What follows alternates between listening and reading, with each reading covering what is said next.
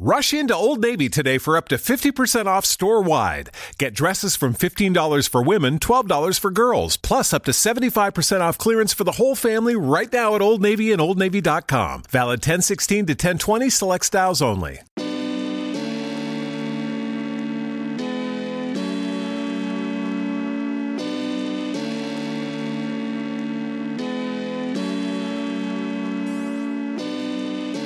Locked On Trailblazers, your daily Portland Trailblazers podcast, part of the Locked On Podcast Network.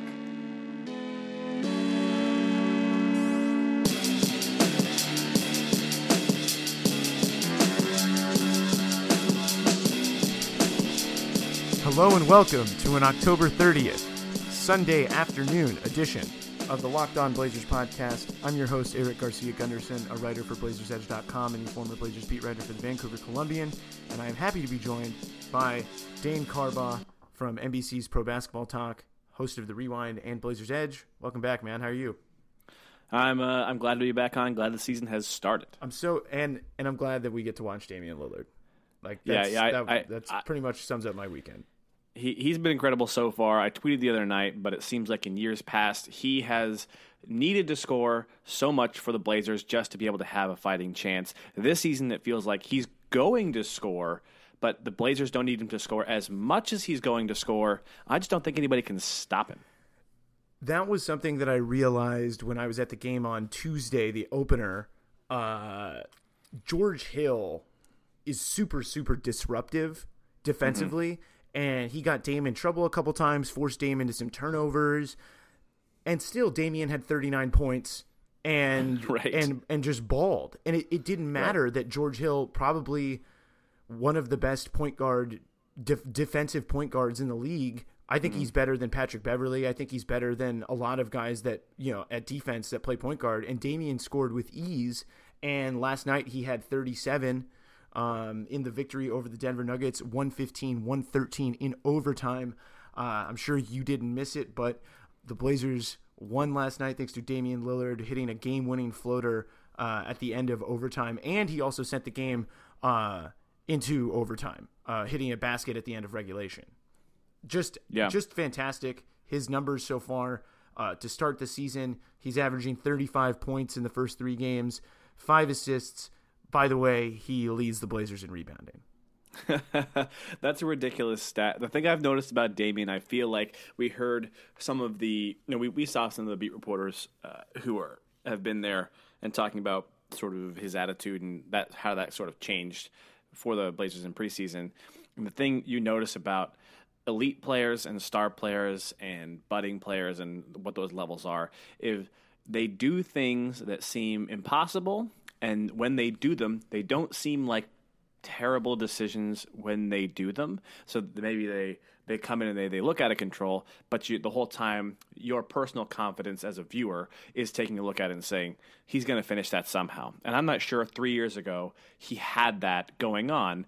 This year he's using all kinds. Against the Denver last night, he used a couple moves where twice in a row he used the rim the same exact way to defend against the defender blocking his shot. A lot of the stuff he's doing is just incredible and just so dialed in, and it's late October. The way that he's playing right now, he's backing up the Steve Kerr started the MVP stuff by saying that, kind of comparing him to Gary Johnson, and then he backed it up on opening night, and then he had a pretty decent game, although I think the Blazers collectively just crumbled at the end against the Clippers. I thought that the Clippers were more comfortable with the animosity, I felt like, going into that game, but Lillard himself has just set the tone from the first game, before the first game, and he's been spectacular. We just read off the statistics just now, and he's just been. You just expect him now to do these things with ease and to just lead the team in ways that I guess maybe we're just not used to seeing it on a consistent basis like this. The way that I know that Aldridge was really great at his peak when he was here, but I feel like there's just a way that Lillard goes about it that like he's in control. There's a sense that he's in more control of everything that's happening than I can remember from a star, on this team.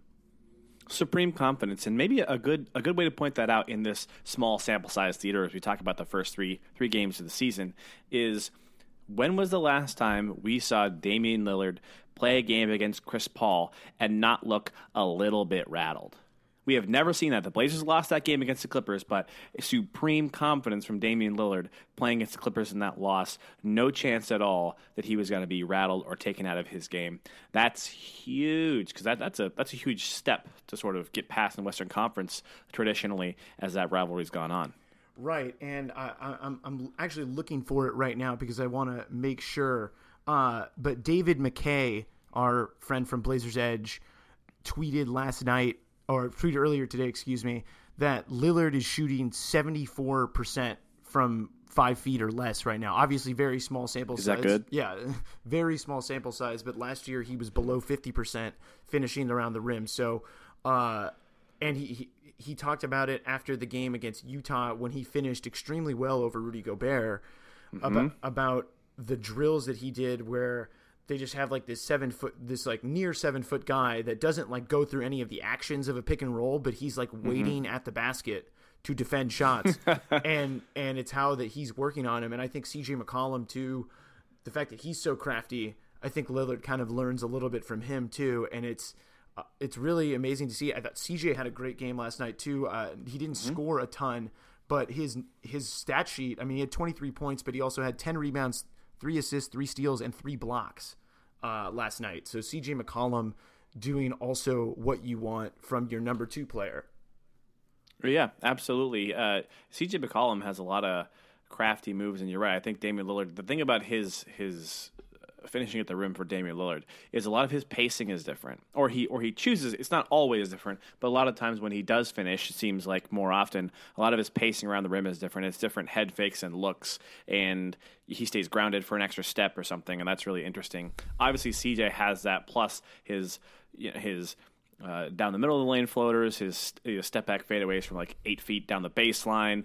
CJ, I think really impressed some people across the league last night, especially since he had 3 blocks. All right, if the Blazers guards can play a little bit of defense, I know 113 points, and it was a pretty high scoring game there at the end of the third quarter too. There was a little bit of a stall after that intermission with the power outage, but so not an excellent defensive showing team-wise, but if you can see little glimpses of that and see some real technique being applied by those 2 players on defense, that's great news for Portland. Yeah, both those guys, I think.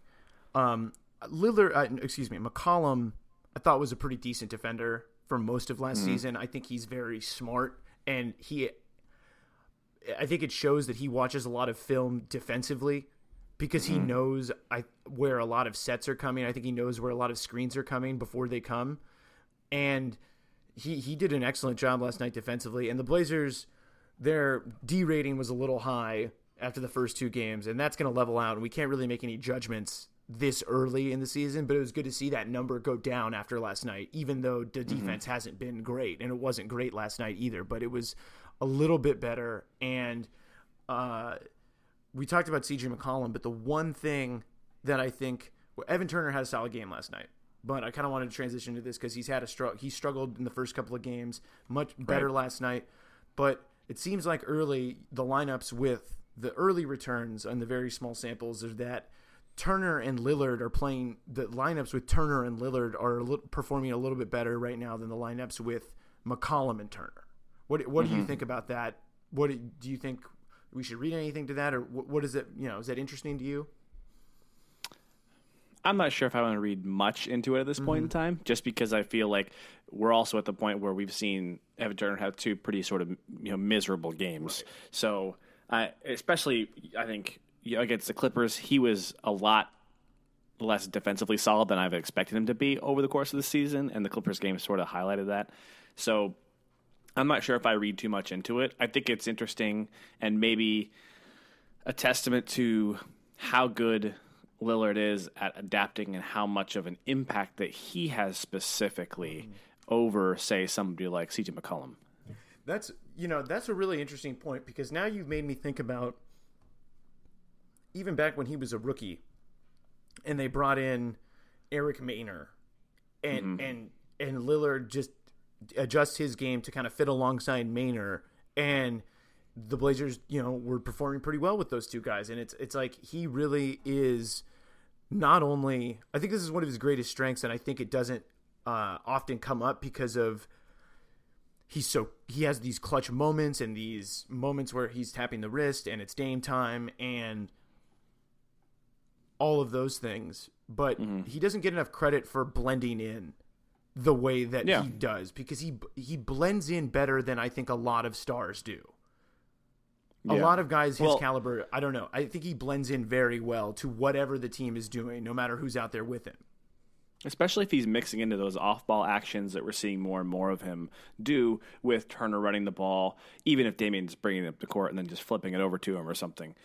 That's something that it's hard to do that with. And CJ McCollum can run a pick and roll pretty well, but Damian's obviously still better than him. But it's a huge drop-off between say Evan Turner running those flare screens and then there not being a shot there, or him not being comfortable taking that shot, and then Evan Turner running that pick and roll, or Allen Crabbe trying to run that pick and roll when he's playing the 2 or 3 spot. So you're right, Damian Lillard can shift into that, and he makes the entire offense more dynamic, because if Evan Turner can run a big wide pick and roll, like a 1-4 from the top of the key where there's a lot of space, that's easier for him to run. And then if Damian Lillard's taking a flare screen, catching the pass on the side, there's no shot, then he's better at operating in a tight position with a pick and roll, in some sort of like pistol action on the sideline. So yeah, I think it's definitely up to Damian's sort of diversity in his game and why he's so good on an MVP candidate this year. Yeah, I think he is a real shot, because the Blazers should be a good team, and last night they also won one of those games that they did not win last year. These are games that they did not win last year. This is kind of especially early, and I think this kind of plays into what I think you and I both agreed about before the season started, was that they weren't going to start this poorly like they did last year, and so this is kind of this is as good of a start as you can ask for. The Blazers losing to the Clippers in the Clippers' first game. And they have that bad taste in their mouth from playing the Blazers and losing to them. You can forgive that loss. But this win on the road in Denver, pretty impressive, and shows the growth that I think you want to see. And I turned to my girlfriend last night and said, this is not the if they're going to be that 4 seed this year, they just can't, even in a tough place to play like Denver, they can't lose to Denver on the road. It doesn't matter how early it is. They just can't lose to Denver on the road like that if they want to be 4. And hey, they won.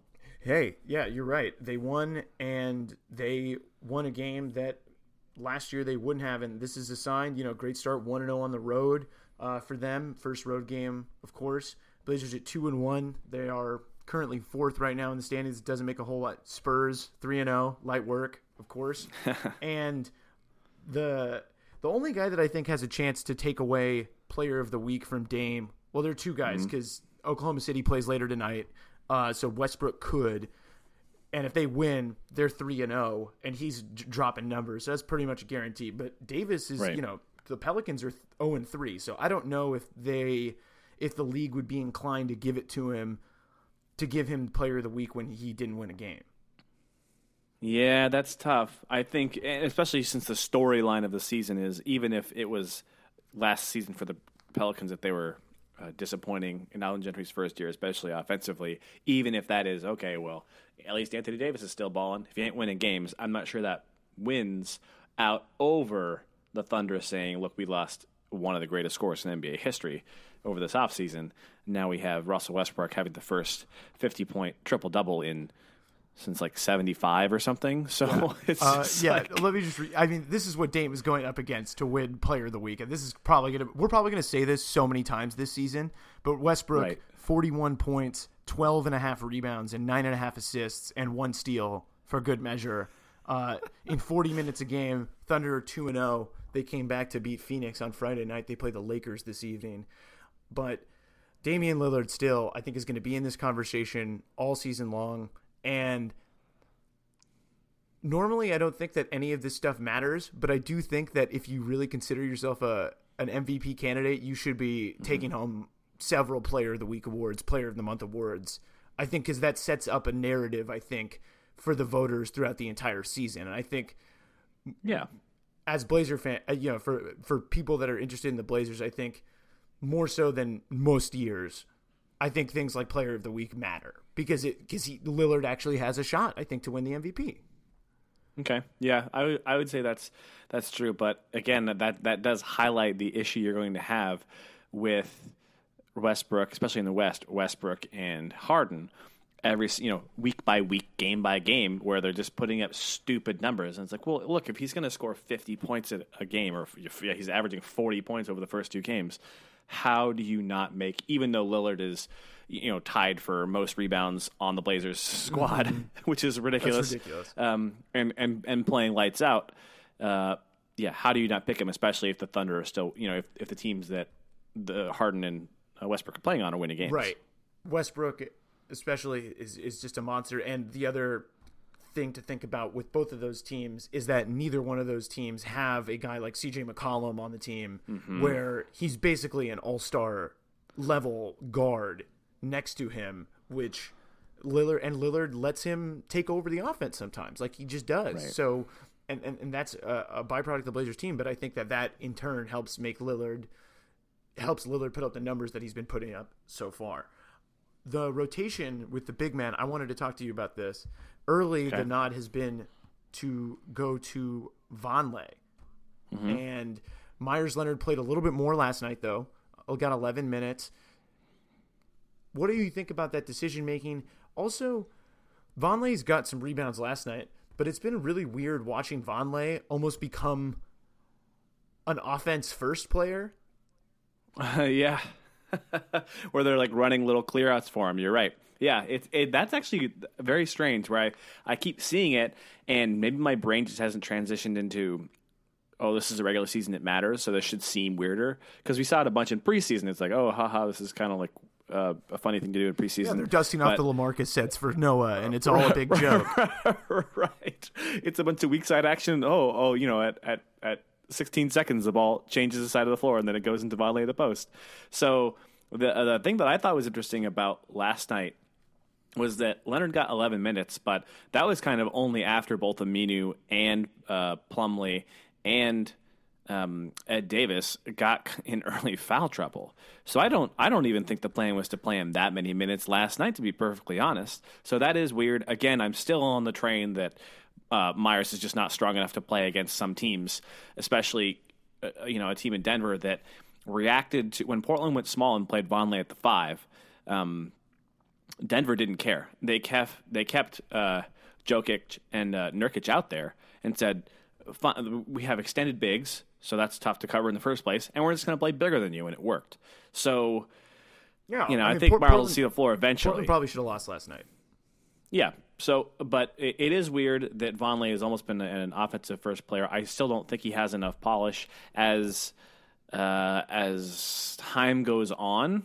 I'm hoping that he is able to add a little more control to his game. I think that's one of the hardest things to add mid-season, however. But on the flip side of that, I think you need time in the game to figure that out. So Terry Stotts' front line has been, we talked about in the preseason before they played any games, seen any games played, about how the Blazers can't have enough depth, especially in the front court, and they got it already. Well, we're sort of seeing a player be still out, if you want to call it that, with Myers Leonard not being in game shape. That was essentially what it is. And so that's why we're seeing Noah Vonleh step in and play. But I think once we see those rotations round out, and once we see what's sort of defensively necessary on the wing spot between Harkless and Turner, and we figure out what that's actually going to look like and how they're going to mesh together, I think that we'll see that front line solidify a little more, and Vonleh likely fade out just because he's sort of an energy guy and now like a post-up guy, but other than a very soft touch, he doesn't have a lot of moves. So yeah, I would have liked to see him too, and maybe take some of those post-ups, and he doesn't have to necessarily go up with it every time. It seems like he's getting the ball, and he gets and this is kind of, I remember now in talking about this, I remember something that Popovich talked about when talking about Kawhi Leonard's development earlier in his career, where when he would get plays drawn up for him, Kawhi's immediate thought was that I have to shoot on this play.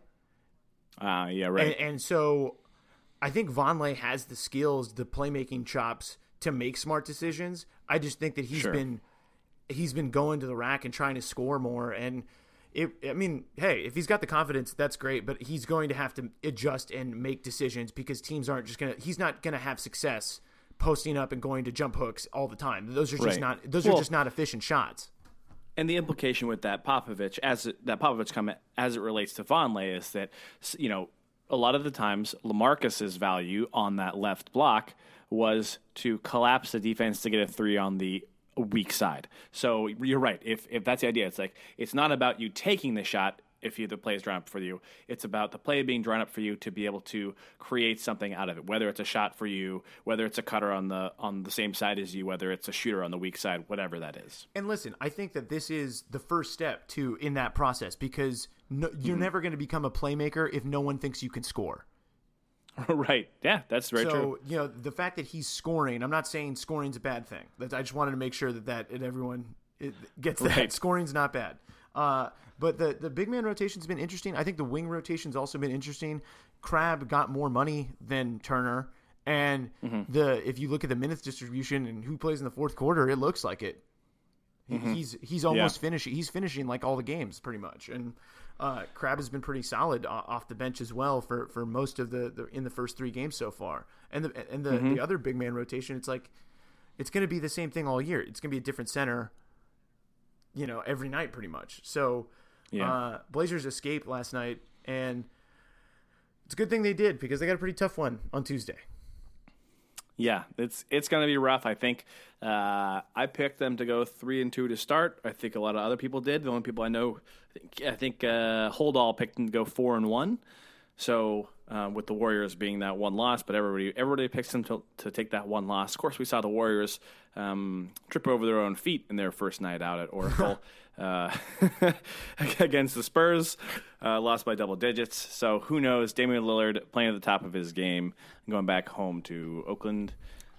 It's going to be a game. Definitely going to be there to watch it, that's for sure. Yeah, actually, correction, that game is going to be in Portland. It's in Portland. Yes. Oh, no. So maybe Portland wins that one. Uh-oh. Hey, the Blazers really do have one of the best home court advantages in the NBA. It's undeniable. And if that's an indication, any indication of their record last season about their home versus away record, hey, better chance to go up against a team with multiple MVP candidates on it if you're at home. And early. And early, exactly. But yeah, before they've, I don't know if you've taken a look at it, but is it rebounding or defensive efficiency? I can't remember which one it is, but it's one of those, obviously, one of those, one of the foremost sports stats you got there. The Warriors are last in the NBA. I checked. I'm pulling it up right now. Four factors. They are last in defensive rebounding, and they are last in defensive rebounding. And they're 24th in offensive rebounding. Wah. So Portland. This could be an Ed Davis game. I think Davis and Vonleh could be good, like battering rams against this team, because like if they already have trouble rebounding, you might as well just throw your youngest best. I think Harkless could have a good game crushing the boards. I think, I think that's going to be the recipe. That's the Cleveland recipe against the. It's also likely to happen just because how many fouls Mason Plumlee will rack up on Draymond Green when he shifts over, because he has had a massively difficult time with his fouling, kind of disappointingly, I think, to start the season. I mean, I didn't check it for Game 3, but in Game 2 in the first two games he had his first foul within 50 seconds or 48 seconds. In the second game he had it in the first 24 seconds or something. So it's just not that as much as Mason Plumlee is sort of not the best defender in the post, he needs to be on the floor for the Blazers for sure, both defensively and offensively. Yeah. Big game for Mason because he was pretty much embarrassed in the playoffs by Green, and I think he worked really hard to kind of incorporate some kind of mid-range aspect to his game, maybe be a better attacking guy, finishing. I remember he was kind of throwing some post moves against Gobert that I was not used to seeing from him. So I think it's going to be a big game for him because I think he wants to get that bad taste out of his mouth, almost somewhat like the Clippers did against the Blazers the other night with that playoff rematch. Obviously different because Kevin Durant is there on their team now, but it should be a great point guard battle. I think it's that's going to be fun. Yeah, Blazers play the Warriors on Tuesday. That's going to be pretty awesome to watch. I think. But whenever those two teams play too is like that's like basketball nerd dream right there. Like yeah, it's wild. So Blazers with a big game, big matchup coming up here on Tuesday night. Then they hit the road for the first time. For the first real extended time. They went on the road last night, but they have a 3-game trip at the end of the week. They're going to play Phoenix the next night, back-to-back. Phoenix could probably be that they're frisky. I think they'll be frisky at home this year because they. I mean, if preseason and summer league has been any occasion, the last 4 years of those two teams playing. Phoenix and Portland is going to be a frisky game for sure. That is definitely what it'll be. Phoenix is always frisky against the Blazers, even when they're bad. So, and they have, Earl Watson knows the Blazers obviously very well. He was here, he was on the team, and then Devin Booker is really good. And the Suns probably should have had the game in Oklahoma City, but lost it because Westbrook was so good. And then they go to Dallas. Meet up with Wes Matthews and the Mavs, and then they're in Memphis, which I think the Dallas and Memphis games, both of those teams have playoff aspirations. So that's going to be a tough road trip because you got two teams with playoff aspirations, and then one kind of team of young bucks that are going to try and that can be really solid. And Phoenix you've already explained it. Phoenix has given Portland a lot of trouble that it sometimes doesn't even make sense. Yeah, how it's even possible, right? I think I was looking over the first. Again, my girlfriend pointed out to me not just what the first 5 games were going to be, but the first 3 weeks of the season for the Trailblazers are really tough. They have this they're just going through the gauntlet of Western Conference potential playoff teams. As much as we say that there's not the same amount of parity in terms of fighting for, there's 4 60-win teams or whatever nonsense is happening at the top of it. It's more that it's really difficult 4 through 11 to figure out who's going to finish. And so every single game is important, and every single team is still tough because it's, your talents are sort of parallel there. So playing a lot of those teams, I think, should be a really good idea of this team's mettle. I think I already have an inkling of what it's going to be, especially because Damian's already been so on point so far. But if they get through these first 2 or 3 weeks and they, are a confident level above 500, then I'm looking at it like, wow, that's a huge improvement over the first, portion of the start of the first 20 games of last season. They're probably playing better on the road than they were. They have been the last couple of years. So that's really important as if we're trying to see that projection come alive that they're going to be like a 4 or 5 seed. Yeah. So I think great week start to the season for the Blazers. They are 2-1 after the first 3 games, and they'll play again Tuesday. I think that does it for us. Great episode, I think. Welcome back, Dane. And thanks, man. We'll catch you next time. I think we'll definitely chat after the Warriors game. Yeah, let's do it. If our listeners want to get on Twitter or Facebook this week, I am back on Blazers Edge doing my video Q&A session on my YouTube channel, The Rewind. So you can just at me right now and ask your questions. It's at Dane Carbaugh, DaneCarbaugh, and ask me any questions you have about the Trailblazers, the NBA, my beard, anything you got going. So that's what I'm doing this week. On that note, listeners, we'd love for you to send in questions and do an episode on your questions, Blazers related, of course, to Locked On Blazers. Tweet at Locked On Blazers, or you can tweet at me at Eric_Gunderson. You can even send an email to lockedonblazers@gmail.com if you have something that is more than 140 characters. So Yeah, hit us up. We'd love to do a mailbag of sorts. So, we'll be back again soon. Thanks for listening to Locked On Blazers. Give us a 5-star review, iTunes, Audio Boom, Stitcher, TuneIn, Google Play, and we'll catch you later.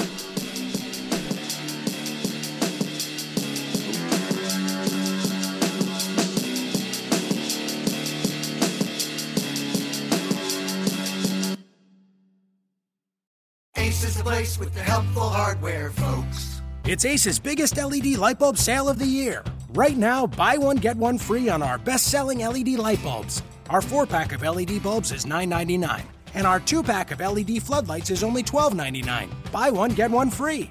There's no limit on how much you can save, so stock up now. Hurry in. Buy one, get one free on long-lasting 10-year LED bulbs now through Monday, only at your neighborhood Ace. See participating stores for details.